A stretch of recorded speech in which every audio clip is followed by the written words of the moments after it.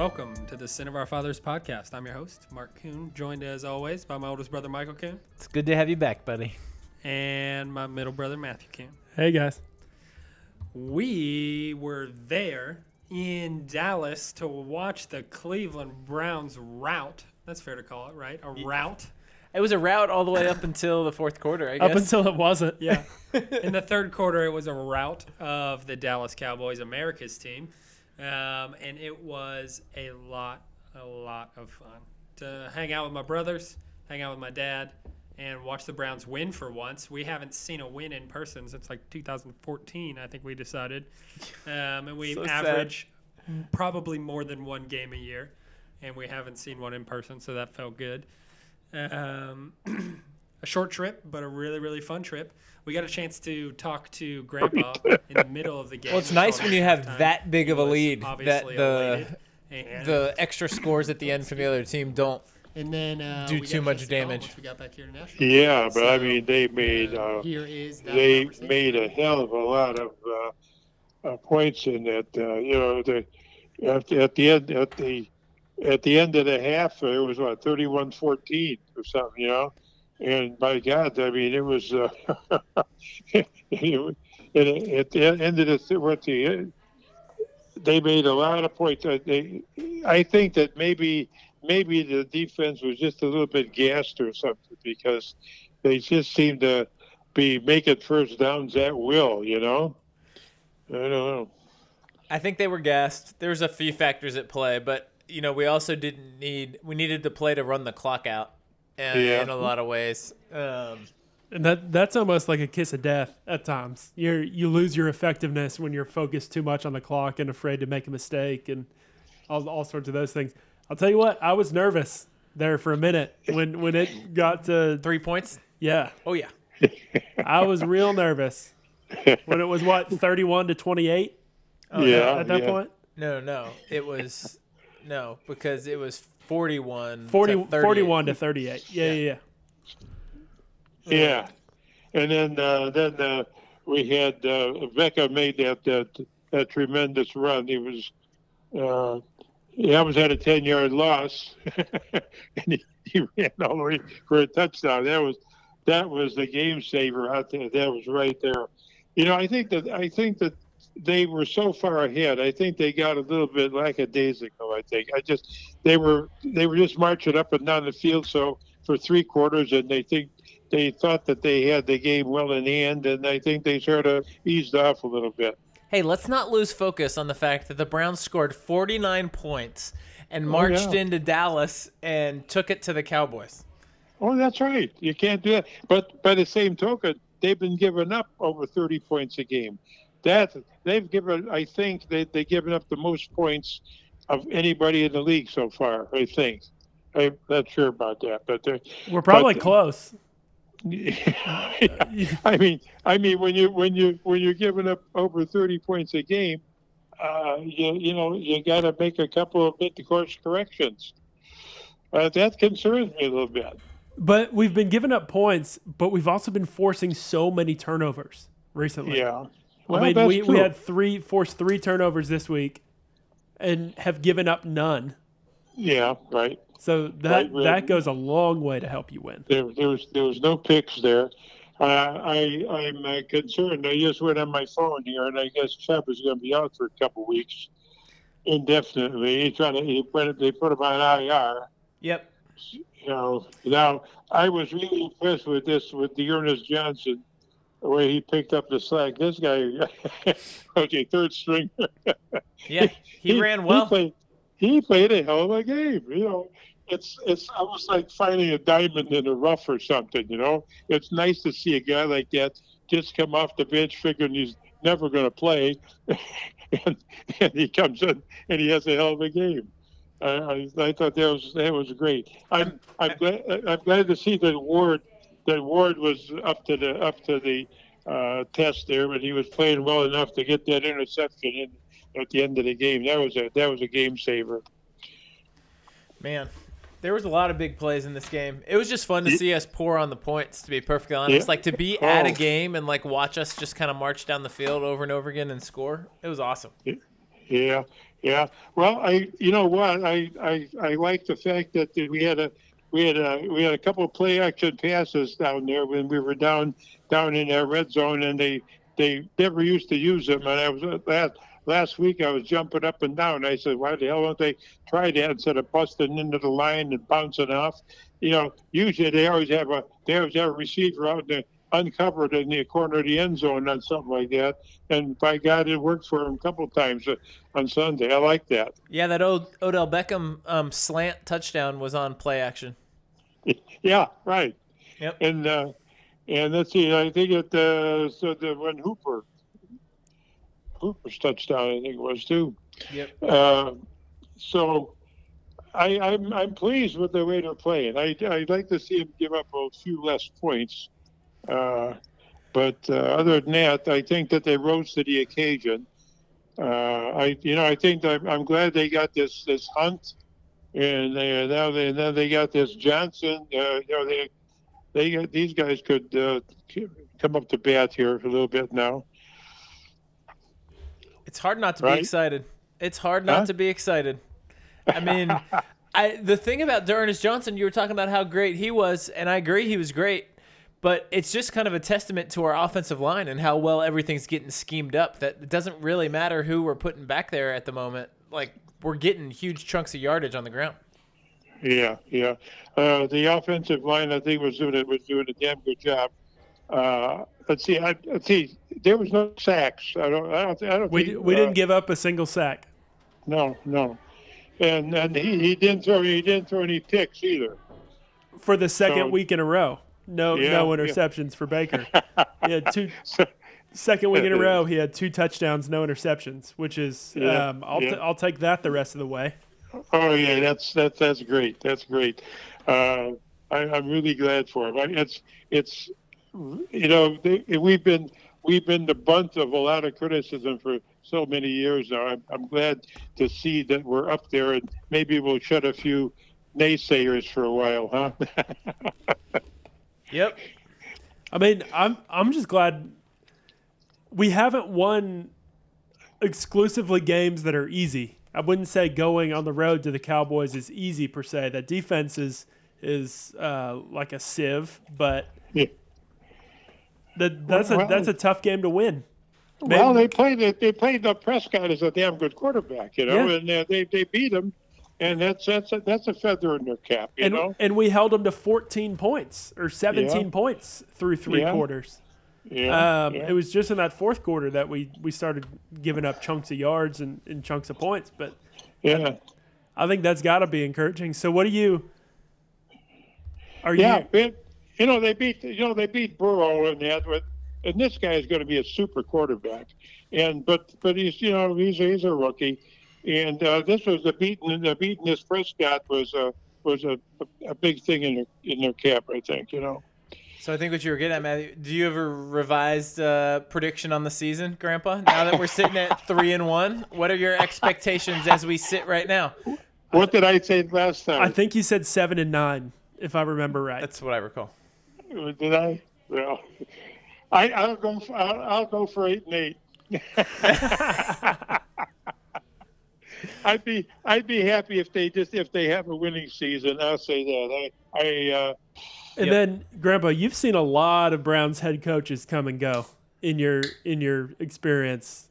Yeah. You've got to be super pleased watching Kevin Stefanski and this coaching staff come in and go 3-1 right out of the gate.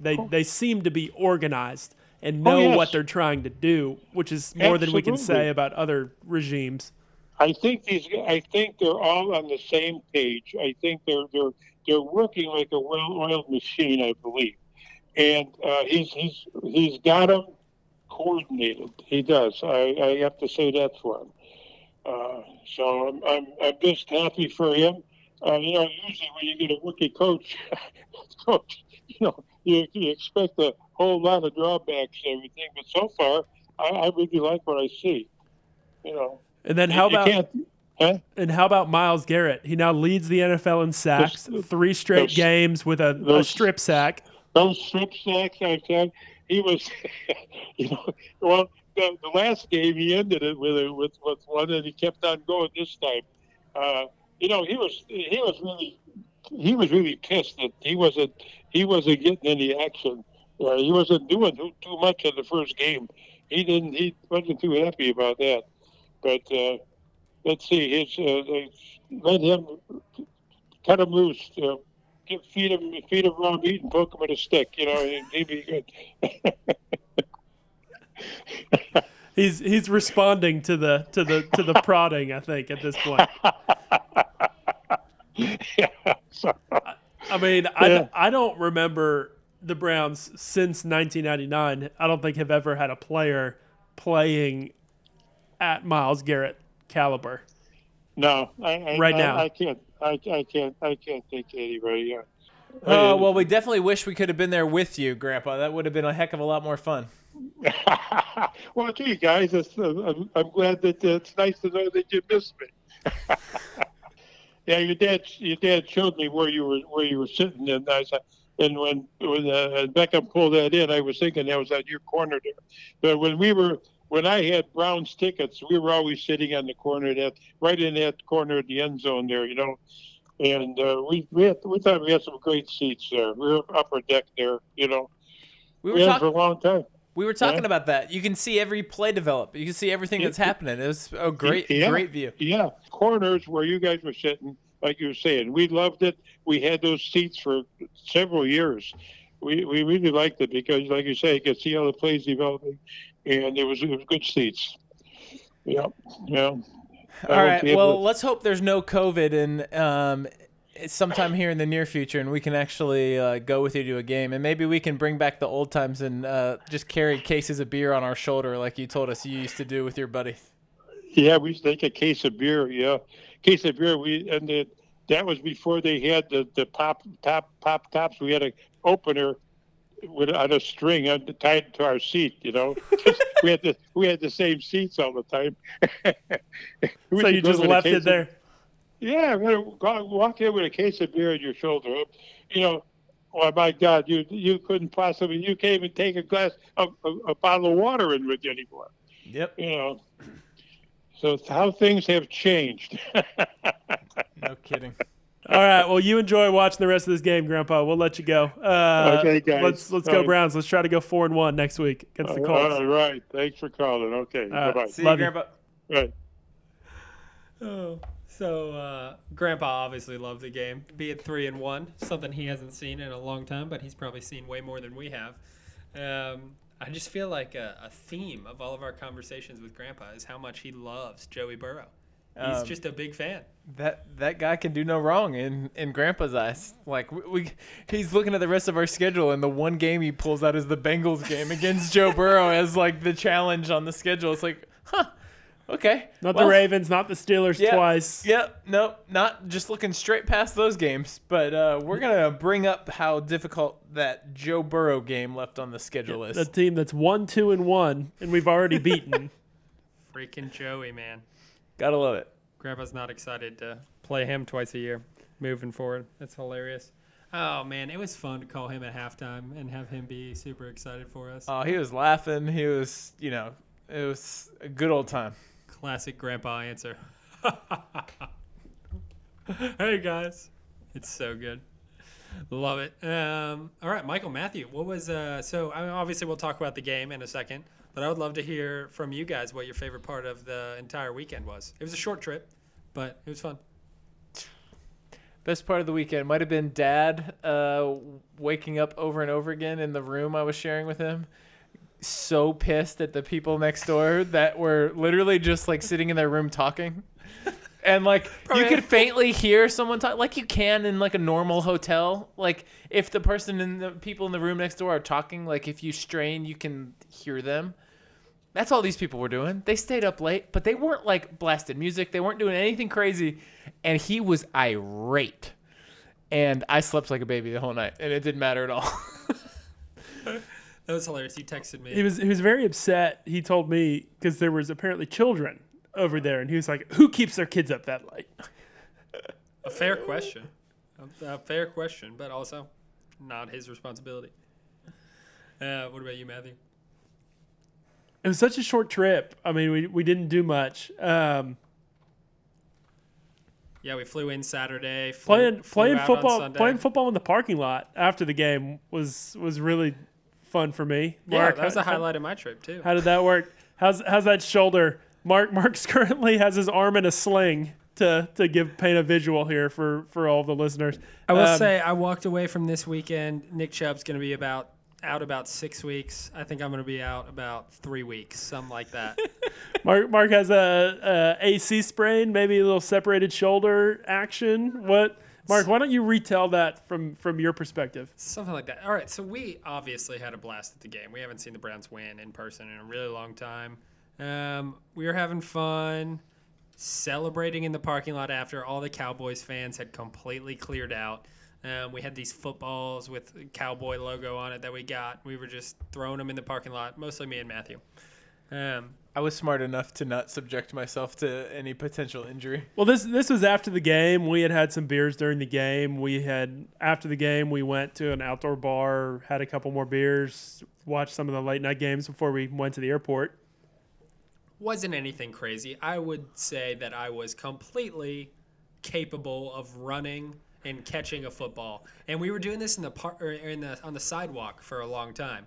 And then finally, we started into AT&T Stadium's parking lot, and we finally had a little bit more open space. So I was excited to finally, turn the burners on, hit the gas Tyreek Hill style, and Matthew tossed me one, and it wasn't a normal throw. He really lofted it up there like an airmail, and he threw it way out in front of me. So I had to really turn the jets It on. was really a Russell Wilson, just like run Rainbow. run underneath it, Antonio Callaway style. That's how I was picturing myself.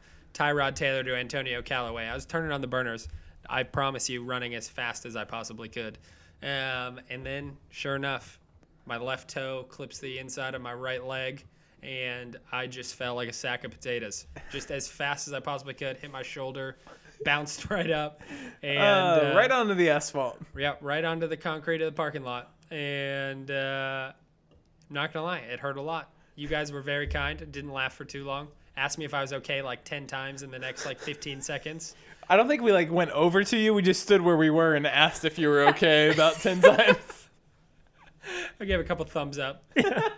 Mark, Didn't have the words to say yet. I was still trying to figure it out myself. pick yourself up off the ground, but let us know if you're not okay. And Dad just had a smile on his face and just was shaking his head.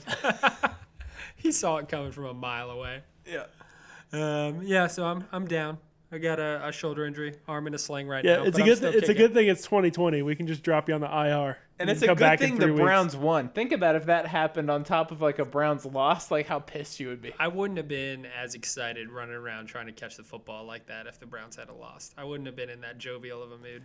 So I made the connection. Last time we went to a Browns game, Rams game in Cleveland, you threw a 2x4 at my head. hit me right in the head while we were tailgating. Yeah, that seems like aggressive verbiage, but So now flash forward to, we were- to Cowboy Stadium. I I was threw a football at you and you hurt yourself. I was playing Giant Jenga, Matthew, if you want to tell the story properly, and you made the idiotic decision to stand directly behind me. And whenever one of those where you got to pull it out super fast, I did that. I got it, mind you, the tower didn't fall, and it just slipped out on the back end and happened to hit you square in the forehead. About 20 feet behind you. I still blame that one on you. So now we're even. Okay. Now All right. we're even. Sounds good.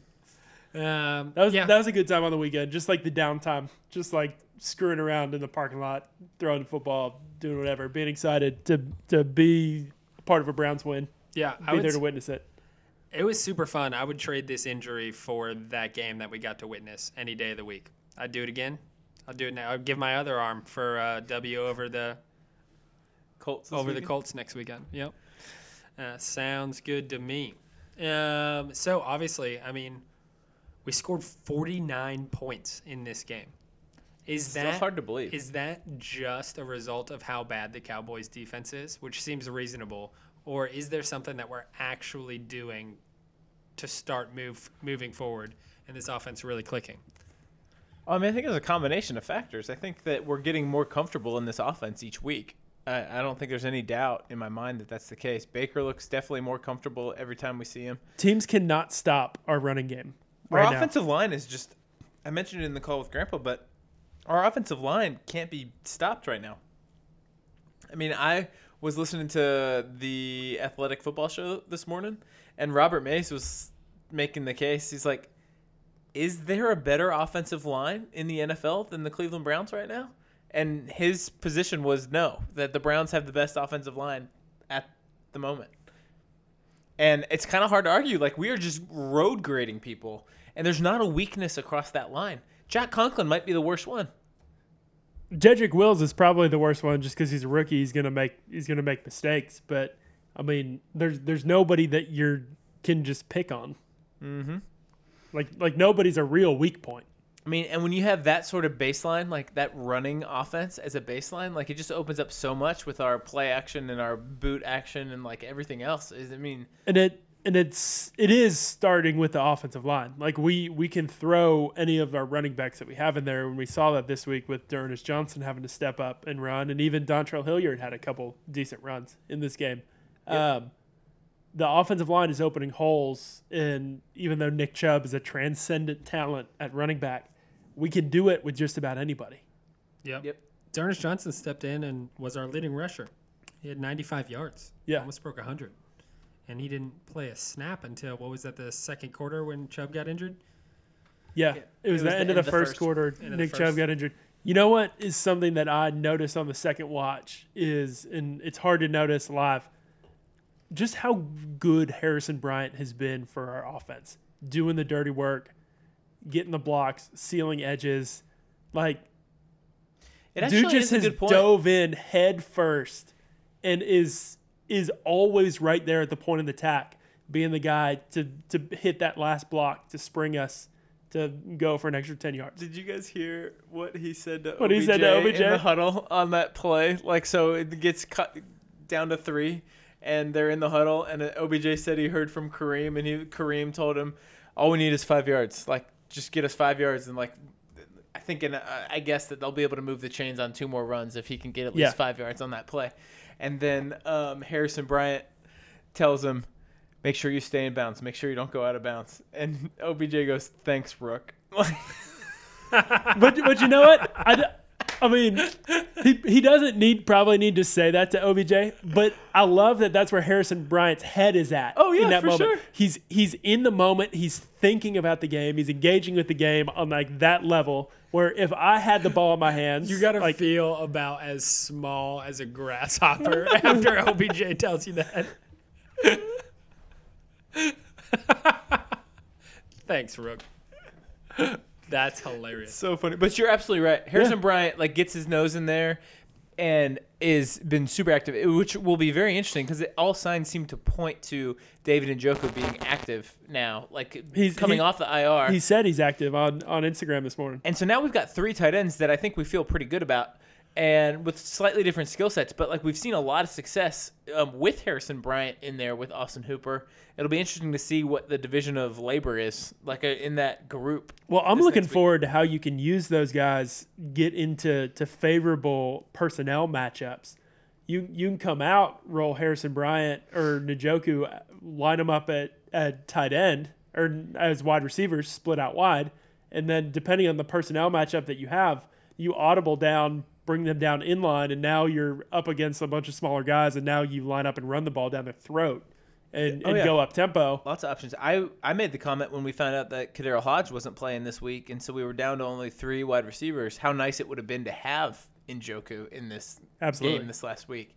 Would have given us so many more options in the pass game. Speaking of only having 3 wide receivers, Donovan Peoples-Jones was doing the Lord's work, blocking downfield. He played well for first game ever.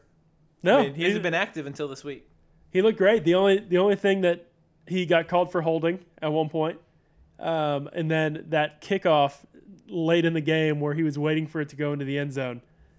He was not nearly as close to that ball as I would like him to be in case it did not make it all the way to the end zone. That's one of the couple breaks the Browns got down the stretch that was very, very fortunate because that could have turned south really quickly if You make that's a big mistake. if you give them the ball that I'm deep in your own just territory. Amazed that the kicker could have the ball flat on the ground, that watermelon style kick, and then kick it all And the carry way it all the through way into the end zone. into the end zone. Yeah, It's pretty wild. it is crazy. That was one break. The other break was that ludicrous 2-point conversion that we ended up getting off of the blocked extra point after OBJ's touchdown. at the Have very have end. any of y'all seen since that play anybody say when the last time that happened was in an NFL game? I have not seen anything on that. Me either. I know that I, like, with my 2 eyes, have never seen that happen. I was watching a replay of it, and on the sideline, I could read Baker's lips when he was talking to somebody, and he goes, "Has that ever happened before?" Yeah, no, it's crazy. Well, because does it have to be recovered in the end zone to, like, No, They said it's a live ball. The other team has to touch it. If it goes past the line of scrimmage, the other team has to touch it, and then it becomes a live ball. that you can Is my advance? understanding. So, like, there's a lot of things that have to happen to make that. I mean, just the ball getting blocked and going forward Yeah. into the right, like, it's just crazy. And that play, It got touched by probably 10 people Yeah. before it That got, is- it got touched plenty of times. That is the highlight of Stephen Carlson's career. yeah. So what sticks out to you on the field in this game, like, from our team? Like, it's just such an interesting cadence, like how everything, like, came to be. We came out, scored quickly, and then the Cowboys jumped right back on top of us, and it was 14-7, like, really fast, honestly. Yeah, there's 2 things. I think the fact that we went down 14-7 and our philosophy didn't change. I mean, we were down 14-7, and then Nick Chubb walked off with an injury. Like, Yeah, that was could- back to back. It was like That 47 could and then on have the next. been a pivotal moment where this team is like, oh no, like we didn't skip a beat. We kept rolling. 14-14, 21-14, 28-14, 31 31, right before halftime. I mean, then it- 38. that told me so much about the way this team is, like, put together. That Nick Chubb, like, arguably one of the most talented players, arguably the most talented player on our team, that we've kind of been riding, to some of these victories the last few weeks, goes down, and we didn't skip a beat at all. Like you said, we just kind of kept on rolling. Offense just next guy up. All right, here we go, and made it happen. I mean, do you think that would have even been a possibility last year with, like, Freddie Kitchens? No, a couple years ago, this team would have folded. They would have adjusted their play calling. I think it's a couple things. I don't think we had the depth in previous years to be able to feel like we had guys who could come in. We would be going to a Dontrell Hilliard as a rookie, coming in to be that next backup. But I do give credit to the coaching staff as well. And Another- the fact that Dearness Johnson played as well as he did is, I think Dearness Johnson, I'm excited about him, but also it's just a testament to how good our offensive line is. I'm Mike, excited which we already that- mentioned. I'm excited to see him have a shot and see what he can do. Like, he looked really, really good. He made saw a the few field really, well. really good reads from where we were sitting. You could see the holes open up because we were kind of on the corner end zone, and there were some times where he set. There was 2 holes, and he faked into one hole to freeze the linebacker, get the linebacker to commit, and then play out to, like, he was seeing the field. Yep. Well, he wasn't just trying to take the ball and run forward as fast as he could. Something that I think is overlooked is through 3 quarters of this game, we held the Cowboys to 14 or 17 points, and we forced 2 turnovers and didn't turn the ball over. Like, yes, they scored a bunch of points in the 4th quarter when they had to throw the ball and the game was out of reach and we were playing soft. But, like, this defense played really well against a very good offense in this league for 3 quarters when it was tight and when it was competitive. I would say yes, but I almost think that Myles Garrett's not getting enough credit. Like, the first 2 stops that we got were simply because of Myles Garrett. Their Yeah, that first sack, possession, yep. their first possession was basically ended because of the Myles Garrett sack on second down. It was like a deep sack, and that ended their first possession, gave us the ball, and we were able to score a touchdown. Like, that was entirely Myles, like, stopping that possession. Which was also hilarious because we were sitting around a bunch of people who paid for our tickets to be there. And whenever that sack happened, Miles sacked Dak. And me and Mike were both like, yeah! Oh, we should probably be respectful to the people right around us and not gloat in their face. And they were like, oh, it's all good. Like, we're not Philly fans over here. Like, we're not going to kill you.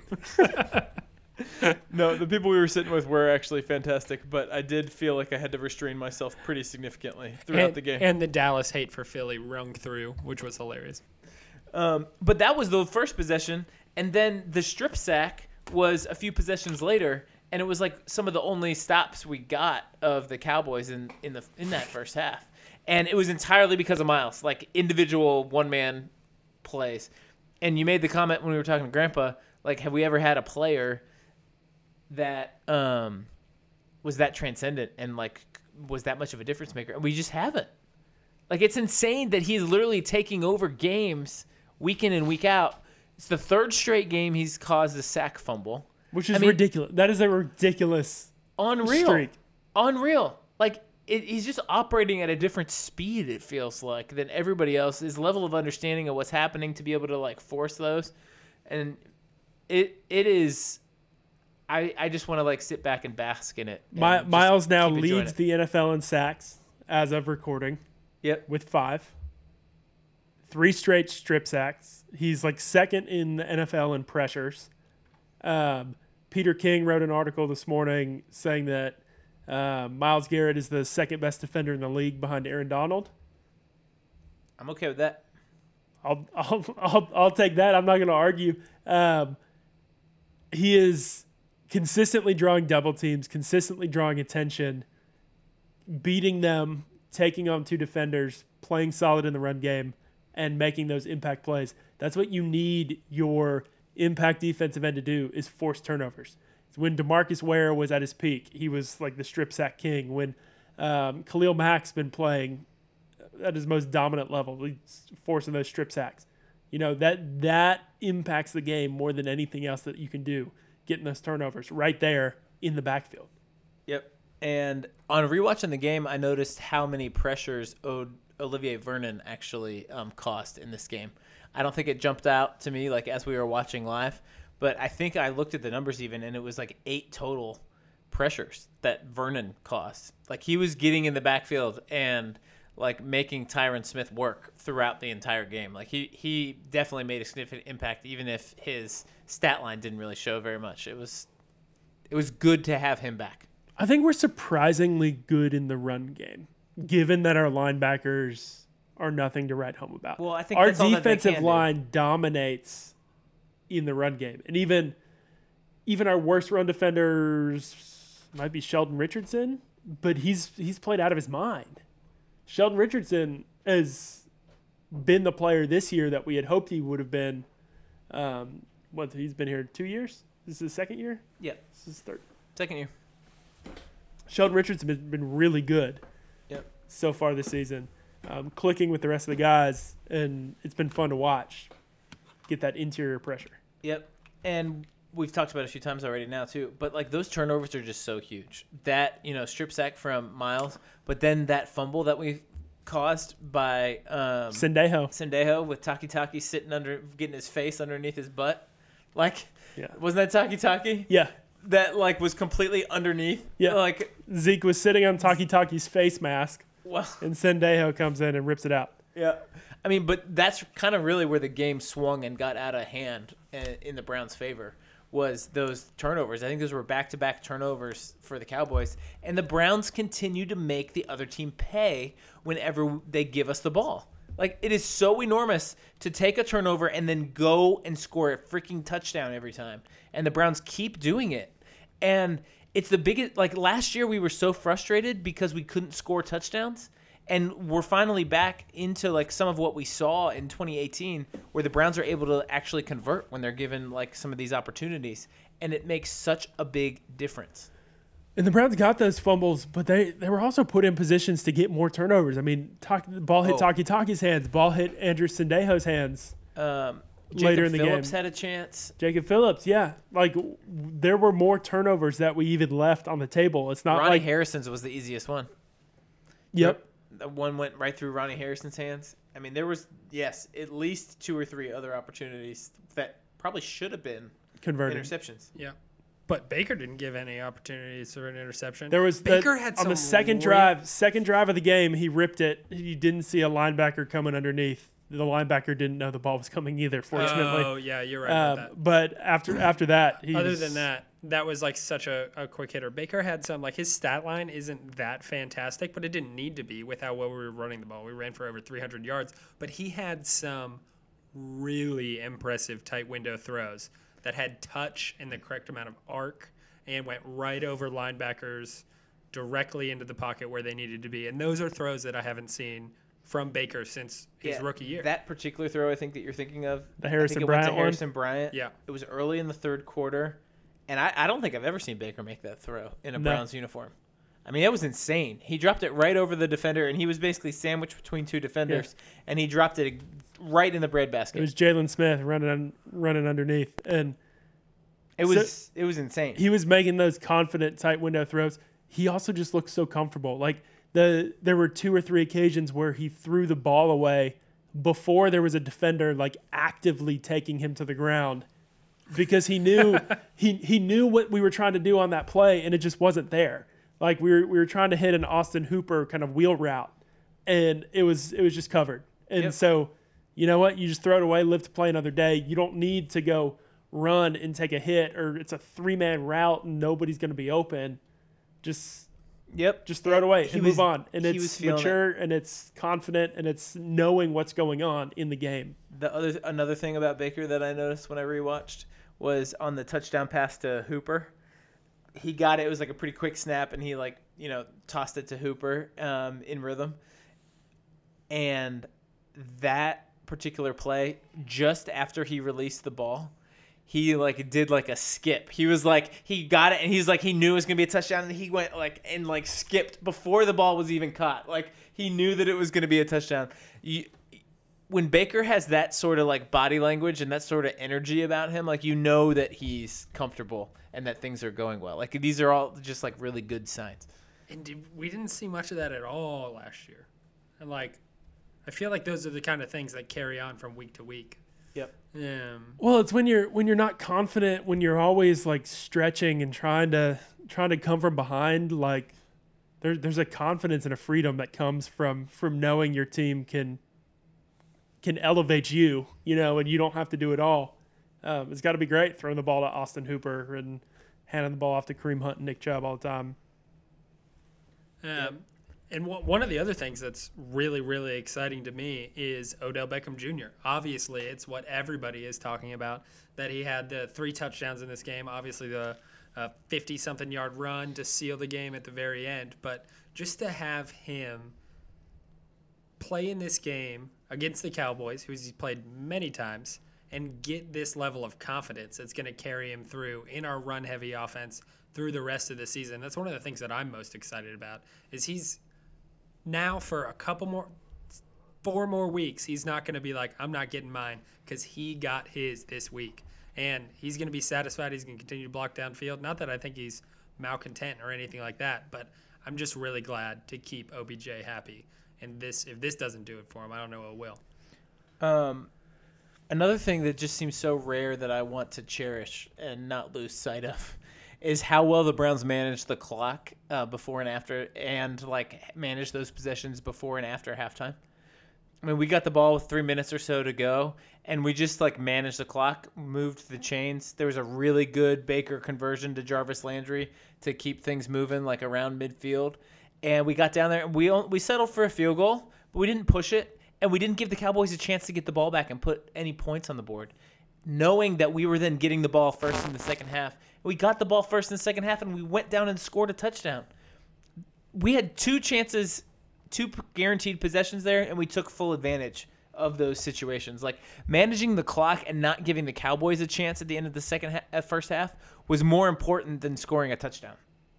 And a lot of times, like, I think coaches will try to just, like, score real quick or do something and, like, aren't even thinking about the clock. And it was very clear that the Browns were, like, trying to manage that situation. Stefanski talked about it in the post-game press conference, that they know how good the Cowboys' offense was, and the main goal of that possession was to not give them the ball back. Thank you for thinking about that. Well, like, and you have smart to, NFL head coach. Yeah, and you have to be aggressive there. Like you can't just run the ball 3 straight times, Yep. hoping to burn clock. You know And we that did. it's Well- riskier to not get that first down and have to punt. We were running the ball, and then there came a point in time when we got a first down, and there was 1 minute left to go on the clock, and we had like 40, 50 yards more to go to get into field goal range. And we called a timeout, and we decided, okay, now at this point, our goal is shifting with less than a minute to go to getting some points. But our initial goal was obviously run the clock down, and we churned through a ton of clock. And so I love to see that. But I just can't remember another time where the Browns have double dipped like that, where we like held onto the ball at the end of the half, scored, got the ball to start the second half, and put another set of points on the board. Well, in order to double it's so dip, demoralizing. in order to double dip, you have to be able to execute. And for so long, we haven't been able to confidently execute anything on offense. I know. It's oh my gosh, it just felt good. No, Felt good. no, and those are the little things that like you have the privilege of doing when you're actually a good, like, balanced, productive football team that you're just like striving for when you're just a dumpster fire. Yeah, and you also have the privilege of giving up 24 points in the fourth quarter and still winning the game. It's fantastic. Okay, so towards the end of the game, whenever Dallas scored 38-41, made the game 38-41, we had about a 99% win probability from the second quarter, mid-second quarter, all the way until that point. What do you think our win probability was after Dallas scored? What do you When think they brought it to within 3 points, Yeah. oh, it probably dropped down to like, And there was 4 minutes left to go. I bet it dropped down to like 65%. Yeah. Dropped down to 60. We were sitting at 99 for like the entire game, the majority of the game. And then all of a sudden, 60. I was sweating a little bit. Understandably so. I mean, It's hard to turn it back on. Why I was sweating so much is they scored so much so fast, and it's hard to ramp back up and be like, all right, now we got to get back to playing the defense we were playing those first 3 quarters. And played the Instead offense of- we were playing. Yeah, instead of what we were doing since then. And obviously that all got taken care of by don't know in that one the play, defense- Odell Beckham Jr. I don't really know. As I was watching that as they came back, I didn't get the sense that the defense was playing that much different. I think the Browns just had a hard time with the up-tempo offense, to be perfectly honest. I think they were tired, and it didn't feel like we were calling like really like weak, like prevent style defense from what I could tell. I mean, I'm no expert when it comes to watching film and like, you know, identifying coverages and things like that. But it didn't feel like we were just giving these crazy like soft cushions that they were converting. It felt like Dak was playing really well. Dak was playing really well. It's hard when the other team has nothing to lose. Yeah. You know, and they're just whipping it into windows, letting it fly. That also worked to our disadvantage because it was their strength against our weakness on defense. You want them to have to think that they need to run the football. Yep. I mean, also another takeaway, I think that it was game situation was a factor here, but Zeke had 50 yards. 54 yards in that entire game. I mean, I know they And got behind and they were 20 of it was on that fumble. Like where he ran and the result of the play was a fumble turnover. And yeah, he had that one run, but other than that, I mean, we largely kept that in check. Dak had 500, so I mean, Cool. win 500. some, you lose some. But but I mean, you gotta be encouraged by that. We've continued to like be able to stop opponents' running game. I mean, I don't think anybody thought that, you know, the Cowboys were going to come in and run all over us. It feels good, especially in our division, to be able to run the ball really well and stop other teams from running. It's what we need to be able to do week after week. particularly down the stretch as it gets Yeah. colder and like that sort of stuff. Like it's going to be interesting to see if we're able to sustain it because I think that's going to become even more of an asset into November and December. Crossing my fingers that the NFL season lasts until November and December. At this point, it feels like it's iffy. Yeah, it's getting a little loose. Yeah. 2 postponed games. But this one's being played right now. So, anything else to talk about related to this game before we move on? I'm just excited. I mean, we do have a few injuries. Let's highlight like course. where we're at injury-wise. We've talked about the Chubb injury. It looks like he's got an MCL sprain, which is going to keep him out for a handful of weeks. Hopefully, Went no more to the IR today, 6. so he's at least 3 weeks out. Yeah, but probably a 5 to 6 week, injury. Honestly, given the type of like hit that he took from somebody rolling up on him, like I kind of think it's about as good as we could have hoped for. No, it's probably the best case scenario given what we watched, and then even the timing. We've got our bye week coming up. He'll be on the IR for 3 weeks, and then we've got the bye week, and so we've got extra time for him to heal up without actually missing games, which is timed nicely, and we've obviously got the horses to kind of backfill. And I mean, Kareem Hunt's gonna get his chance. He's gonna be a monster.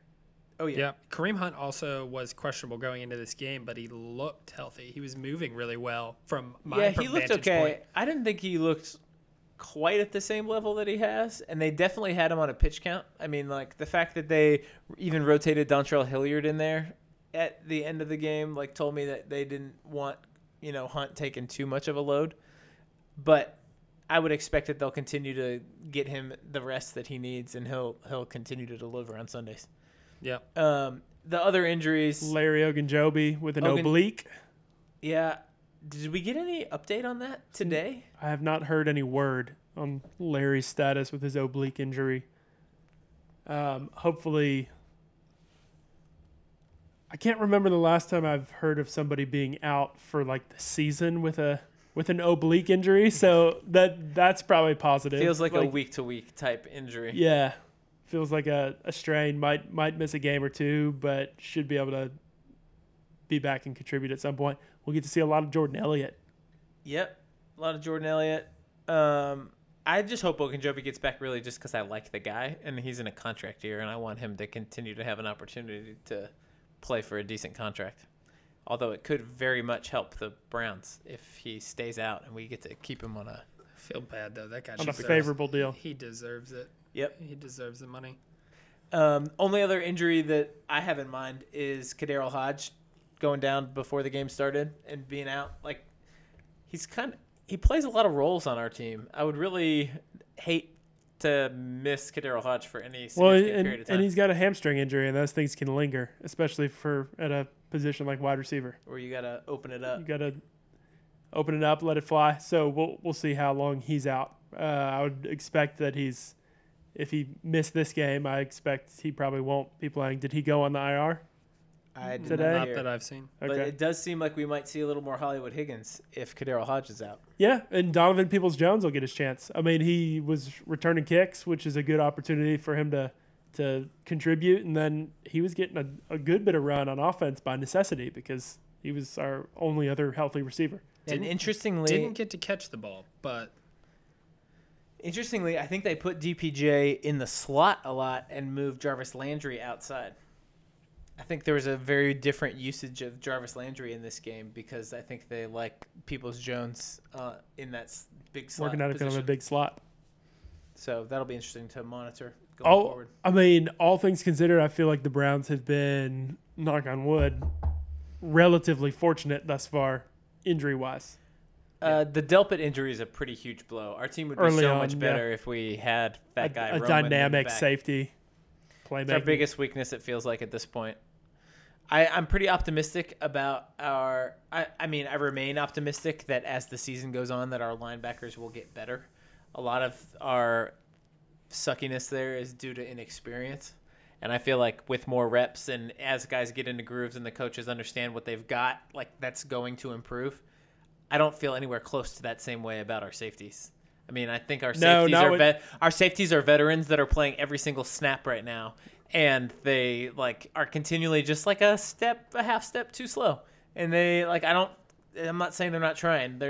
But their effort just really is below average, below replacement level of output for an NFL team. Yeah, we can roll Ronnie Harrison in there. Ronnie Harrison graded out really well this week in the 11 snaps that he did play on defense. I hope he gets more. It seems like he's taken more like a strong safety, like taking some time away from Carl Joseph instead of Sendejo. I really wish that Redwine was showing up and could do something and take a little bit of load off of Sendejo. Sendejo continues to play every single defensive snap. Michael's Brown's crush. And continues Sheldrick to be Redwine. less than. I mean, and Yeah, Sendejo's been miserable. Yeah. I mean, I feel like he's flying around. Like, some of them look like they're his fault. Like that. I think the first touchdown was Ward's fault. So It looked like everybody was playing zone and Ward was playing man. I It'll bet you. also help our secondary if our cornerbacks could all be healthy. Like if we can have a healthy cornerback room, the safeties will be largely helped out by that. I'm not gonna lie. I've pretty much put zero thought into Greedy Williams. Yeah, at all Greedy this Williams is entire still season. out. Like he's out, but like I haven't even been thinking, oh man, I wish we had Greedy Williams. Like it hasn't really. It hasn't been a big registered. deal. I mean, Money Mitchell's been playing great. I know. Really Good for great. I think Kevin Johnson played really well this week too. Kind of He was worried. out there a lot, and you hardly noticed him. Kind of worried about that next year when Mitchell's a free agent, and I mean, we have the opportunity to bring him back for sure. But Fair enough. I would think, though, the one thing that's keeping Andrew Berry up at night right now is the safety position. Gotta be. in the short term, Yeah. Long term, it seems to be. Yeah, but we're in the pretty middle okay, of the yeah. season, so the short term is kind of most important. Yeah, I think it's a situation where you gotta use your personnel better and coach them up. I don't think there's going to be an answer from outside the organization that makes it work. So it'll be interesting. It'll be interesting to see. Colts do not have the most dynamic passing offense. Use the tight ends a lot so far this season. Phillip Rivers not exactly lighting the world on fire. Nope. Should be a decent matchup for our defense, I'm sure they'll be able to beat us over the middle of the field. as can everybody. Yeah, Exactly. they absolutely will be. And their I- defense is really good. So I'm mostly concerned about how our offense can perform against this Colts defense. I don't think I'm that worried about that. I think our offensive line is so solid that we're going to be able to execute to a certain degree against Yeah. anybody. Wyatt Teller's going to get a mean- real test this week against DeForest Buckner. I mean, it looked ugly in week 1 against the Ravens, but when we ran the ball and kind of stuck with our base core offense, we moved the ball. And I think we just feel much more comfortable in who we are and our identity at this point. And those guys had more reps and are gelling a lot more. I don't see that being much of a concern. And did you mention Darius Leonard? I I didn't. mean, Darius Leonard's hurt. That would help us a lot. That's probably, other than, DeForest Buckner, he's probably their best player on defense. And at the second level, he's kind of the guy for the Colts. So that'll help a lot if he remains sidelined. But Colts game's weird. It seems like strength versus strength. Yep. Their defense against our offense, and then what their offense just hasn't really clicked. Their offense hasn't really figured anything out yet, and our defense is struggling to figure things out too. It's just really it's almost like what is the weakest unit of those 4 units is kind of going to cost their team the game. It's kind of what it feels like to me. And the Colts defense has statistically been really great so far this year. They haven't played many teams that are very good on offense. The Vikings are the best team they played, and it was when the Vikings were not playing well on offense and weren't really moving the ball. I mean, the Vikings are 1-3 now. Yep. That's been their most challenging team. So I'll be interested to see what we can do against the Colts. It feels like a real test. In past years, this would feel like a game that we would be pretty optimistic about, and then the Browns would come out and really lay a turd. It feels like a game that's going to be really competitive. I could see the Browns losing. I could see the Browns winning. I'm excited for this game. I mean, the Colts are a solid, good team. According to DVOA, they were the best in the league heading into this past week. I don't know where it's going to shake out after this week. But according to some of those advanced metrics like DVOA, the Colts look phenomenal. So I'm just glad that a team that has been performing that well on the field, albeit against some not so great opponents like the Jets and the Jaguars, but they've been taking care of business, particularly with their defense. And I feel pretty solid going into the game. Like that's a pretty good spot to be at this point in the young season with a new coaching staff and everything else going on. Well, the way the Browns are playing right now, there's not a team in this league where if we go into a week, it's like, oh, nope, this is over. It's written off, which we couldn't say in past years. That's great. Not Yeah, even close. in the PFF overall team rankings metric, they have Colts ranked number 3, and we are ranked number 4 through the first 4 weeks. So that's an interesting ranking. It's like an aggregate of each individual performance. Yeah, well, what that tells me, and I might not be interpreting this correctly, but PFF looks at every play and grades the performance of players on every play. Yep. So if you're aggregating that information and then creating a team ranking based on those numbers, what that's telling me is that those are the teams that are executing the best. Well, and they're more well balanced. Like overall, they don't have really big holes and weaknesses that are dragging them down. They've got certain areas. depth and they're executing well, which to me means that they're coached really well. Yes. And I think this is the first time I can say, forever that the Browns feel like they're coached really well. The Browns coaching staff just feels like they're in such control, Yeah. which is Exactly what you're looking for. a novel feeling. That is exactly what you want to hear. Yep. So, anyways, it's all exciting at this point. We're 3-1. I mean, things are looking up, and you gotta love it. Hopefully, we'll be talking to you right here in these seats at 4-1 next week. But until then, We gotta make our picks. let's go to the lines. Okay. So Mark and I had the same picks this week. We're at 8-3 on the season, just absolutely crushing it. And then Matthew is sitting at 6-5, just a couple games behind us. This week, Thursday, Tampa is favored by 5.5 heading to Chicago on Thursday night. I'll let you pick first, Mark. You weren't here last week, so you get up on the... Yeah, absolutely. I'm going to go with 5.5. I'm going to go with Tampa Bay. I think that team, top to bottom, is going to turn out to be one of the best teams in the NFL, and I don't feel the same way about the Bears. Their record looks good on paper, but I don't think that they're going to be able to match up nearly as good with Tampa Bay, and Tampa Bay is going to start getting it together. All right, Matthew. Tampa Bay 5.5 at Chicago. I've got Chicago. Tampa Bay's all those games have been relatively close. Tampa Bay hasn't been blowing people out. Chicago's defense is good. Nick Foles is a lot better for them than Mitchell Trubisky. Hate that. Not saying much, but okay. Yes. So I think I'm going to Definitely take true. Chicago plus those points. I'm going with Tampa Bay too. They're good on both sides of the ball, and I think they're only going to get better on offense in particular. And so Really injured right now they are pretty injured right now. on offense specifically. So I'm going to go with the Bucks. And that takes us to the Sunday night game is Minnesota at Seattle. Seahawks being favored by 7 in this particular game. It does feel like the Vikings have kind of hit their stride a little bit. The offense is clicking a lot more in these last couple weeks. But no offense has been as good as the Seahawks, I don't think, like this year. So this is an interesting game with the Seahawks favored by 7 at home. I'm going to take the Seahawks to cover those 7 points. That's a lot of points, but I'm going to go for it. Matthew. In past years, I wouldn't take the Seahawks with 7, but this Seahawks team is just different how they're approaching offense. I mean, nobody can stop the Seahawks on offense right now. I'm going to take the Seahawks. The Seahawks offense looks really, really good, but their defense is so bad. Especially without Jamal Adams. And the Vikings. You know who else's defense has been so bad? The Cleveland Browns? The Minnesota Vikings. Yeah, it's true.